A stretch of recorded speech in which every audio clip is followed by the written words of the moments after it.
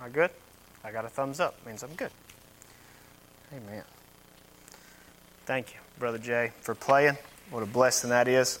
As I was sitting there, the chorus jumped out, said, as he looked my way. What about that? So same thing that Pastor Daniel was preaching about. He tipped his hat towards us.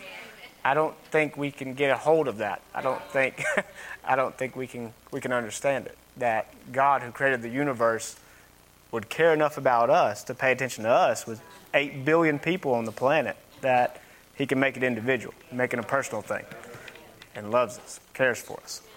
What a blessing. Amen. If you have your Bible, if you'll turn to the book of Esther, chapter 4, I'm going to read verses 6 through 17. If you go to the book of Job and hang a left, you'll run into Esther. So we're going to read verses 6 through 17 in chapter 4. And we'll see what God has for us in these verses, talking about faithfulness. Talk about faithfulness. Amen. Amen.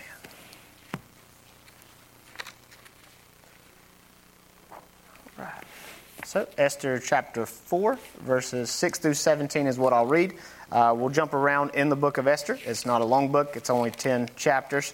So not a lot of turning. So it'll be okay.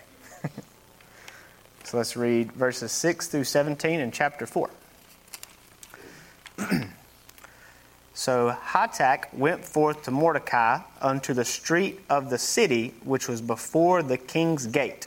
Hatak here is the servant of Esther, and he is the messenger that's going back and forth between Esther and Mordecai here, and they're basically communicating with each other through this man, Hatak. And so this is what he said in verse 7, Mordecai said, "And Mordecai told him of all that had happened unto him, and of the sum of the money that Haman had promised to pay to the king's treasuries for the Jews to destroy them." And we'll understand this more in a minute. We'll get some background to that. Also, verse 8, "Also he gave him the copy of the writing of the decree that was given at Shushan to destroy them, to show it unto Esther, and to declare it unto her, and to charge her that she should go in unto the king to make supplication unto him, and to make request before him for her people. And Hatak came and told Esther the words of Mordecai. Again Esther spake unto Hatak, and gave him commandment unto Mordecai.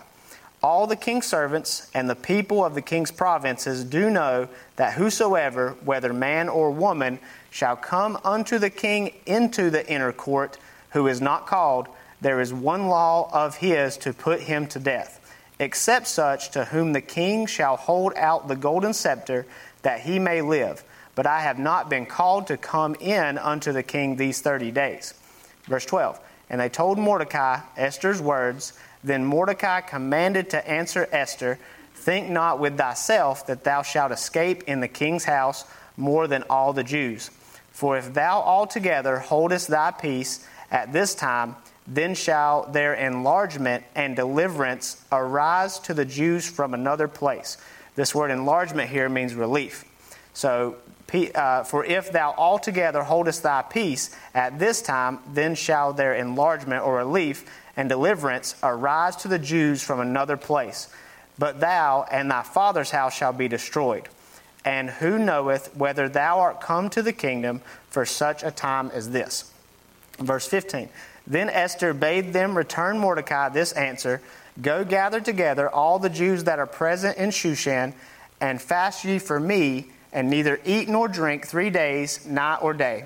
I also and my maidens will fast likewise, and so will I go in unto the king, which is not according to the law, and if I perish, I perish." So Mordecai went his way and did according to all that Esther had commanded him. Amen. And so what we're looking at here, I'm sure that most of you have read the book of Esther, or at least know the story of Esther. This portion of Scripture that we just read is really the pivotal moment in this story, where Esther listens to the guidance of Mordecai and then risks her life to intercede for her people. Esther is, of course, the main character throughout this story and shows amazing faith, especially in the verses that we just read. But the other person I just mentioned, which is Mordecai, he is equally as important in this story and maybe even more so. So I'm not taking anything from how crucial it is for Esther to respond in faith in this critical moment for her people, but Esther would have never had this opportunity that she's been given if not for the faithfulness of Mordecai. So that is what I want to look at today, Mordecai's moment of faithfulness. Mordecai's moments of faithfulness. Brother William, if you'll pray for us one more time, sir.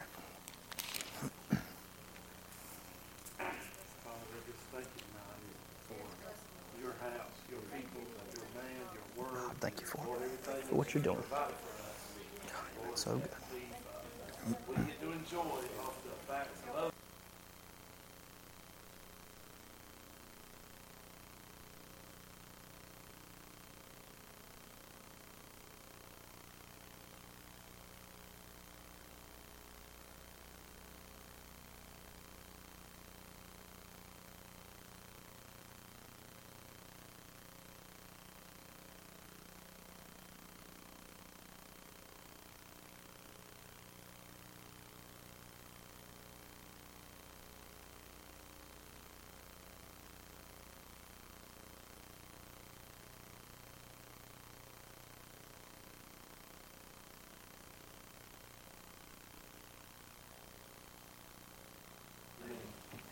Amen. Thank you, Brother William.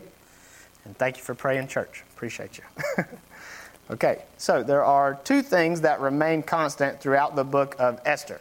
One of them is Mordecai's faithfulness, which is what I'll be teaching on, and the other is God's providence. We see it throughout the book of Esther, but most of you have probably heard this before, but the name of God is not actually mentioned at all in the book of Esther. And even though that is true, God's providential hand could not be more evident throughout the book. Before we talk more about God's providence, let me share the background of this story to help us understand the context. So we started reading in Esther chapter 4. If you'll turn over real quick to Esther chapter 1, I'll give you some background context. So in chapter 1 of Esther, we are introduced Ahasuerus, the king of Persia. He is also known in world history by the name Xerxes. So that is the Hebrew name given to him, but Ahasuerus is what he's known by in Scripture. So he was the king of Persia from 486 to 465 BC. And during this time, the Jews had already been carried away into captivity by the Babylonians. And then the Persian Empire had defeated and taken over the Babylonian Empire. So that's where we are during this story. This means that the Jews were scattered throughout the Persian Empire and throughout the known world at the time. Nearly all the story of Esther takes place in the palace of the city, and that palace is known as Shushan. It's the citadel there, the capital of it. So we see this name mentioned many times throughout the chapter. They are in Shushan, the palace. That's where the story takes place. Also in chapter 1, we see where the king's wife, her name was Queen Vashti, she refused a direct order from the king, and then the king and his advisors decided to replace the queen with a fair maiden within the kingdom. So the king decreed something, not really decreed it, but he told her to do something through one of the chambermen, and she refused to do it, and so they are now conspiring what to do with her because she disobeyed a direct order. You got all these men conspiring together trying to fix the situation, which is not a good thing, but it's how the world was then. Kings had all power to do what they wanted to do. So this was what they decided. They're going to replace her with a young maiden. And that Esther is one of the maidens that gets taken to the palace. So that brings us to chapter 2, where we meet Mordecai and see his first moment of faithfulness. And that first moment for him, he is faithful to his family. He's faithful to his family. This is in Esther chapter 2, verse 5. If you flip over there, this is where Mordecai is mentioned for the first time. It says, "Now in Shushan the palace there was a certain Jew whose name was Mordecai, the son of Jair, the son of Shimei, the son of Kish, a Benjamite." Verse 6 tells us that he was carried away into Jerusalem, or from Jerusalem into captivity by the Babylons. And then verse 7 is where I want to park for a second. In verse 7, we see that Mordecai raises Esther as his own daughter. Verse 7 says, "And he brought up Hadassah," that is Esther's name, her Hebrew name, that is Esther, "his uncle's daughter, for she had neither father nor mother, and the maid was fair and beautiful, whom Mordecai, when her father and mother were dead, took for his own daughter." So we see here, Mordecai and Esther are cousins. He must be a lot older than she is. Her father and mother die. It doesn't say how, but once they're gone, he steps in and is a father figure for Esther. So it doesn't mention anything about Mordecai having a family of his own either. But regardless of that, either way, it was a sacrifice he was willing to make to take care of his orphan cousin. This shows his love and compassion for his family and for others in need. We are supposed to show this same type of love and compassion to our family and our church family. So Galatians chapter 6, verse 10 says, "As we have therefore opportunity, let us do good unto all men, especially unto them who are of the household of faith." So we should have this same compassion and same love when we see our brothers and our sisters in need, just like Mordecai had. We also see in verse 11 that Mordecai checked on her well-being every day while she was at the palace. So in chapter 2 here, we see that the king is putting away Vashti, and he's going to bring a fair maiden. He brings all the maidens, the beautiful young ladies, to his castle, and there he is going to pick one of them to be the new queen. And so we see here in verse 11, as Esther is at the castle, or in Shushan, at the capital, verse 11, it says, "And Mordecai walked every day before the court of the women's house to know how Esther did and what should become of her." So he was invested. He was invested in her life. He loved her. He cared for her. You know what he was probably doing on the way there and on the way back? He was praying for her. And he was lifting her up to God in prayer that God would take care of her. We know from this story that Mordecai was a man of faith. He trusted God and knew that God was sovereign, but he didn't know exactly what God's plan was. But even though he didn't know what God's plan was, he believed that God was in control and that God was going to take care of her. Even knowing that, he stayed faithful to checking on her every day. So I don't know what his job was at the Capitol. I don't know. It doesn't tell us. But he made a point to go check on Esther every day. Every day he was checking to see how she was, what was going on. If anything had changed, he was there for her. He was in her corner. And we should be that way for our brothers and sisters in Christ and with our family. We should be that example. Be that person that's reliable and dependable and faithful to them. So we should do the same thing with our loved ones. Not necessarily check on them every day. That would be quite annoying sometimes. But sometimes it's necessary to check in.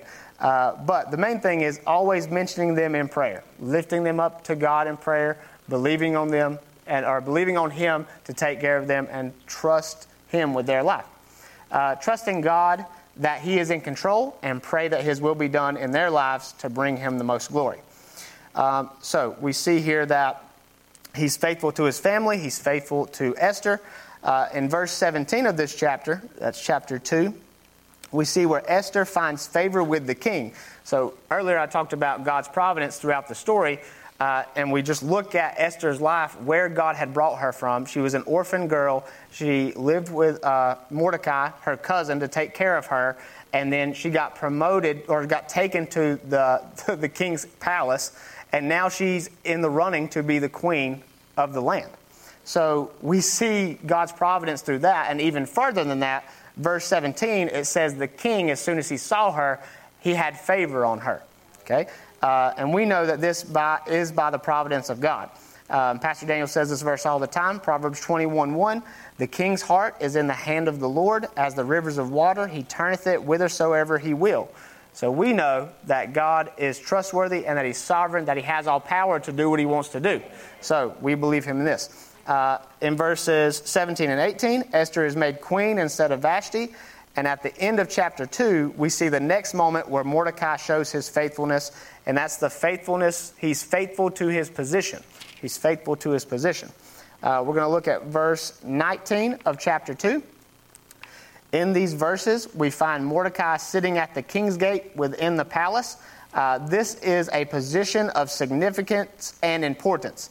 The scripture does not tell us why he was here, but we can imagine that it probably has something to do with Esther being the queen and promoting him in some way.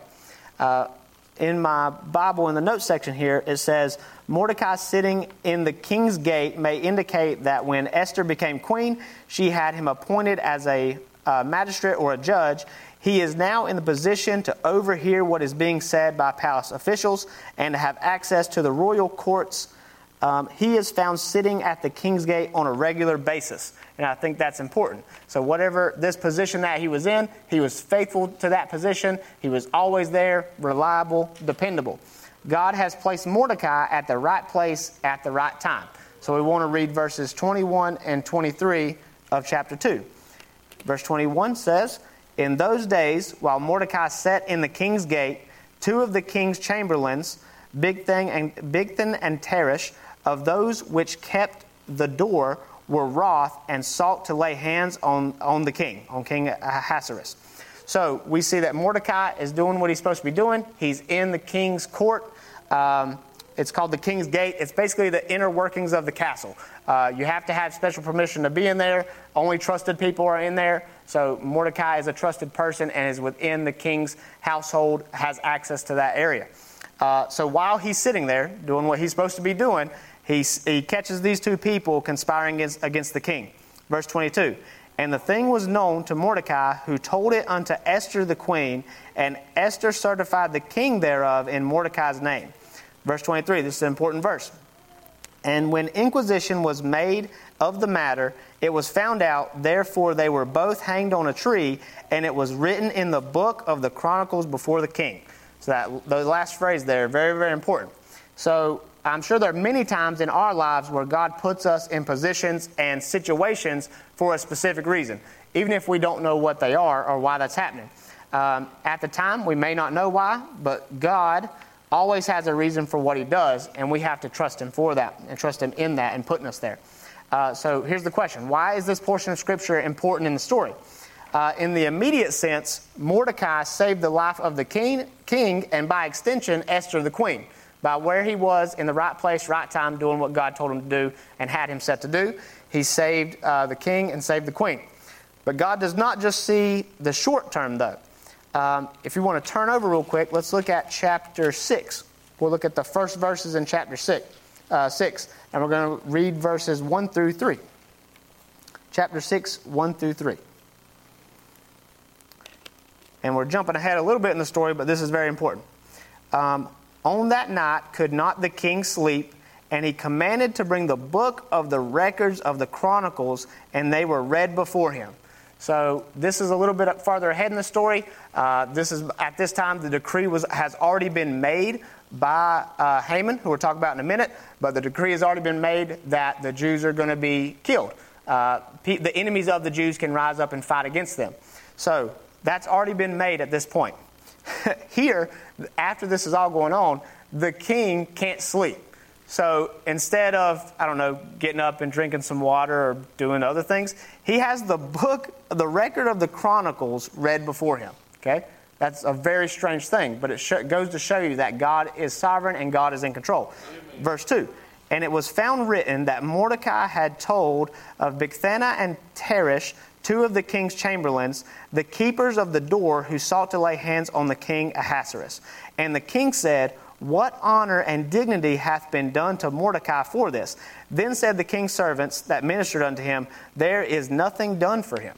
So I don't know how much longer this is after the events of Mordecai catching these two people and them being hanged, but it's sometime afterwards. And the king finds out through one night when he woke, he couldn't sleep, had this book read to him of the record, and then God just promoted it right there. It happened.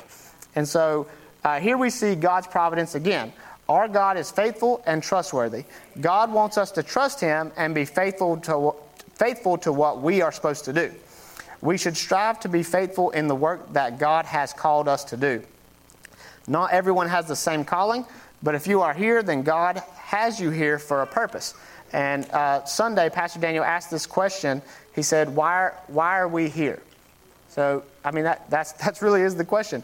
What are we doing here? Each of us, each family, each person, what are we doing here? God put us here. That's the answer. He's put us here. But it's not just to take a place on a pew. He's put us here for a reason. let's not take the opportunity God has given us for granted. Let's stay faithful for what he has called us to do. So, not only was Mordecai faithful to his family and to his position, he was most faithful to God. In chapter 3, so flip back over to chapter 3. And in chapter 3, we are introduced to Haman. Haman is the villain in this story, and as Pastor Daniel mentioned recently, Haman is a type of the Antichrist and behaves just like the devil. Thoughts are wicked, actions are wicked. You'll see more of that in just a second. But after the king promotes Haman, this is in verses 1 and 2, Haman is all puffed up with pride and arrogance. He sees himself superior to everyone but the king and the queen, and expects everyone else to bow to him. And that is literally, as he was walking out of the palace, anyone that was near him or seen him was supposed to bow to him and reverence him. Everyone does that except for one person. So let's find out who. In verse number 2. Chapter 3, verse 2 says, "And all the king's servants that were in the king's gate bowed and reverenced Haman, for the king had so commanded concerning him, but Mordecai bowed not, nor did him reverence." So what I want to point out here in verse 2, it said bowed and reverenced. In verse 2 there, bowed and reverenced Haman. This word reverence literally means paid homage to. So this is a Persian custom. Whenever they bowed to someone in the Persian society, it means they were bowing to them as a superior being, as a god. So Mordecai, being a Jew, he did not do this. And his laws forbid him from doing this, so he didn't. So we see at the end of verse 2, but Mordecai bowed not, nor did him reverence. So he's not going to worship this man as a god. Verse 3 says, "Then the king's servants, which were in the king's gate, said unto Mordecai, Why transgresseth thou the king's commandment? Now it came to pass, when they spake daily unto him, and he hearkened not unto them, that they told Haman to see whether Mordecai's matters would stand, for he had told them that he was a Jew." That word matters there just means words. If Mordecai's words would stand. So this is a daily thing. This is happening for days and weeks at a time, where Haman is coming out of the king's palace, and everyone's bowing except for one man.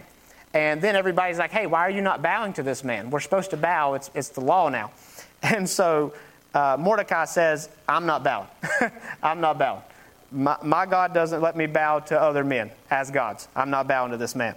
And so that's where we ended in verse 4. Verse 5 says, "And when Haman saw that Mordecai bowed not, nor did him reverence, then was Haman full of wrath." So this man, puffed up in pride, lifts himself up, higher than everybody else. I'm better than everybody else, but this man won't bow to me.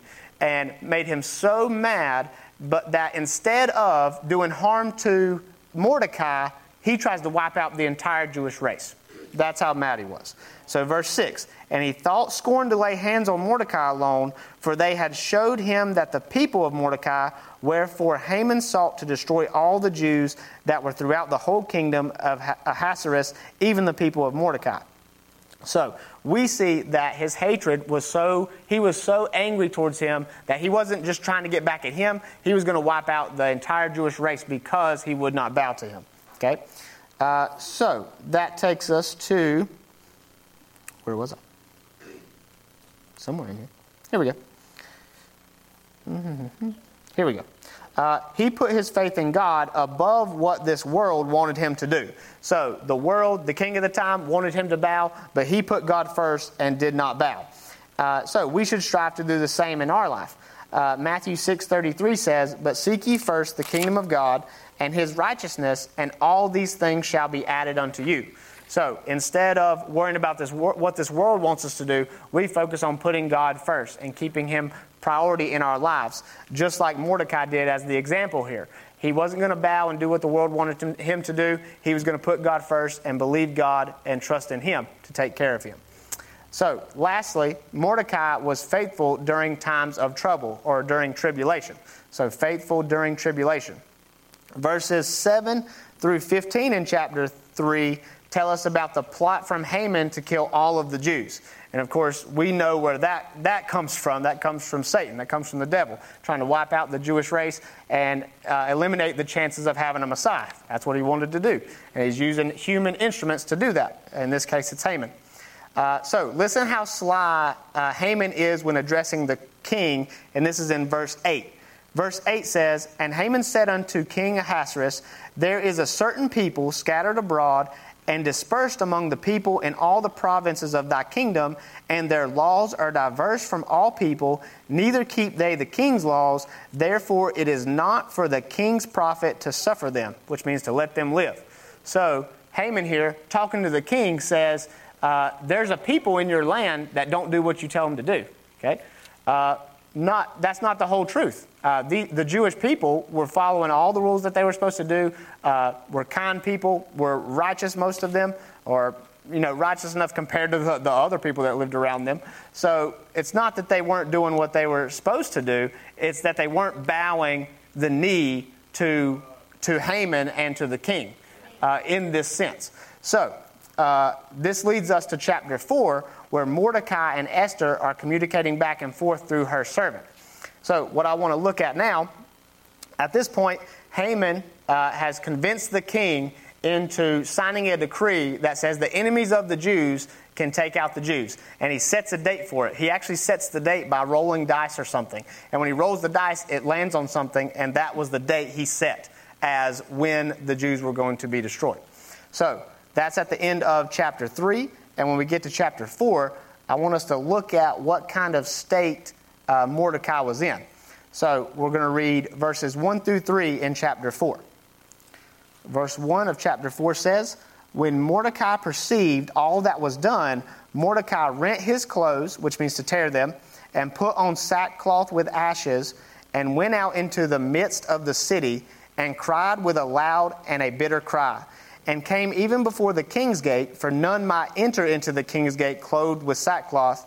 And in every province, whithersoever the king's commandment and his decree came, there was great mourning among the Jews, and fasting, and weeping, and wailing, and many lay in sackcloth and ashes." So when we're talking about sackcloth, that's literally like a burlap sap turned into an outfit of some sort. And it's super itchy, super scratchy, very uncomfortable, but it represents how they felt in their souls. They felt miserable. They felt awful. All these people had just been decreed that they were going to be murdered. So Mordecai, he perceived what was going to be done, and he rent his clothes, put on the sackcloth, put on the ashes to show the state of his soul. Now, I don't think the circumstances could be any worse than that. All of the Jews are going to be murdered because Mordecai didn't bow to the second in command. So I would say Mordecai, at this point, he's at his lowest point during these verses. So the decree gets passed down. All the Jews are going to be wiped out, and it's because of him not bowing the knee to Haman. So it's his fault, and he knows that. And that's why he did this. But even at his lowest point, he is still trusting God and staying faithful to him. So we're going to read verse 8 and verse 14 again. When he's talking to Esther and he's communicating through the servant, this is what he says. Verse 8, "Also he gave him the copy of the writing of the decree that was given at Shushan to destroy them, to show it unto Esther, and to declare it unto her, and to charge her." Okay, so this man, miserable state, sackcloth and ashes, feeling miserable, what's he do? He charges her that she should go in unto the king and make supplication unto him, and to make requests before him for her people. So even in the condition that he's in, he's still believing and trusting God that God's going to make a way. Okay, he's believing that God's going to make a way. How do we know that? Let's read verse 14. Verse 14 says, "For if thou altogether holdest thy peace at this time, then shall their enlargement and deliverance arise to the Jews from another place." So again, that word enlargement means relief. So what is Mordecai saying? He said, Esther, you are in this position to do this thing where you can save your people. Even if you don't do that, God is going to save his people through another means. So he believed God and trusted God, even in the face of insane adversity and tribulation in his life. He's still trusting and believing God. Okay. So Mordecai believed that whether Esther went to the king or whether she remained silent, God was going to take care of his people no matter what. Then, the end of this verse, which we've heard many, many times, it says, Jews from another place, but thou and thy father's house shall be destroyed. Here's the verse. And who knoweth whether thou art come to the kingdom for such a time as this? So Mordecai encouraging, talking to Esther, he's saying this, who knows? This may be the reason you are where you are. So again, that answers the question. If Esther in her heart or in her mind asked, what am I doing here? How did I get here? That's the answer. God gave her the answer and put her there for a reason. Just like in our lives, he'll put us in places, and like he put us in this church. Each person here, you have a reason and a purpose for being here. So we give God glory to that. I did want to read one more verse real quick. It is 1 Corinthians 10:13. And that says, 1 Corinthians 10:13 says, there hath no temptation taken you, but such as is common to man. But God is faithful, who will not suffer you to be tempted above that you are able, but will with the temptation also make a way to escape, that you may be able to bear it. So that just tells us God is not going to put more on you than you can handle. And then he says, but God is faithful. So God is faithful. And we are so glad that is true. So the last thing I'm going to do, I want to talk about, is kind of finish the story and tell you what happened because of Mordecai's faithfulness. What happened? We want to know, right? What happened? Number one, Esther interceded for her people. So because of Mordecai's faithfulness and doing all these things throughout this story, because of his faithfulness, Esther was able to have her moment and seize that moment and do what God wanted her to do to save her people. So Esther interceded for her people. And the thing I want us to think about for this, you never know what effect you will have on others when you stay faithful and they see your faith. So you never know when people see you being faithful and being trustworthy and dependable, and then they see you going to church and doing what you're supposed to do, what kind of effect that can have on them. That we're not just living for ourselves, we're living for others and encourage others. The next thing, the king remembered and honored Mordecai. And I really love this. In chapter 6, Haman had to put the royal clothes on Mordecai and lead him through the streets on the king's horse. So what happened here, the enemy got embarrassed because Mordecai was faithful. So Haman thought that the king was asking him after the king had read from the book and figured out what Mordecai had done and wanted to honor him. Haman comes in and the king says, I want to honor somebody. What did Haman think? It's going to be me. So I want the best honor that I could think of. Royal clothes and ride the king's horse through the streets. Well, as soon as he said it, the king's like, okay, go get Mordecai, put these clothes on him, and take him through the streets on my horse, right? So, talk about embarrassing. It actually says, it says right here in verse 12. I'll read verse 11 too. Then took Haman the apparel and the horse and arrayed Mordecai and brought him on horseback through the street of the city and proclaimed before him, thus shall it be done unto the man whom the king delighteth to honor. Verse 12. And Mordecai came again to the king's gate, but Haman hasted to his house mourning and having his head covered. So embarrassed, mourning, covering his face, running to his house to cry to his wife and his friends who he had been bragging to. So we see that through Mordecai's faithfulness, his steadfastness, we see that the enemy got embarrassed. And that's true that's true in our lives too. Satan means things for bad, but God can turn them around and use them for our good and for his glory. And we praise him for that. The next thing, also this is in chapter 7. Haman was hung on the gallows he built for Mordecai. So again, behind the scenes, Haman is trying to destroy the Jews, but mainly his focus is on Mordecai. So what did he do? He built a specific gallows for Mordecai to be hanged on. Well, once all this transpires and the king finds out Haman's a thief and a liar, Haman gets put on those gallows and is hanged on the gallows that were designed for Mordecai. What happened next? Chapter 8, Mordecai was promoted and set over the house of Haman. Everything that Haman was in control of, after he was out of the way, the king promotes Mordecai, and now Mordecai is over everything that Haman had. Also in chapter 8, a new decree was given for the Jews to defend themselves. So the rule was in this time, when a king made a decree, he would seal it with his ring, which is like a signet. And as soon as that was signed with that signet, that rule could not be overturned. So the rule that eventually, the rule that they had made previously was still in place. That on that day the Jews were going to die. But he made another decree and sealed it with his signet that the Jews could fight back, and that the people of the palace and the king's men would fight with them. So what happens? They destroy their enemies in chapter 9. Destroy all of them for the one day, and then do the same thing the very next day for anybody else who they didn't get the first round. So that's in chapter 9. And then the last thing that I'll read here is chapter 10. It's only 3 verses. But Mordecai, because of his faithfulness, was considered great. He was considered great in the eyes of the Jews and in the eyes of the Persians. So verse 1, and the king Ahasuerus laid a tribute upon the land and upon the isles of the sea, and all the acts of his power and his might, and the declaration of the greatness of Mordecai, whereunto the king advanced him, are they not written in the book of the chronicles of the kings of Media and Persia? For Mordecai the Jew was next unto King Ahasuerus, and great among the Jews, and accepted of the multitude of his brethren, seeking the wealth of his people, and speaking peace to all his seed. So that's the end of Mordecai. He was great in the eyes of his people and of the Persian people. So, last thing that I'll say.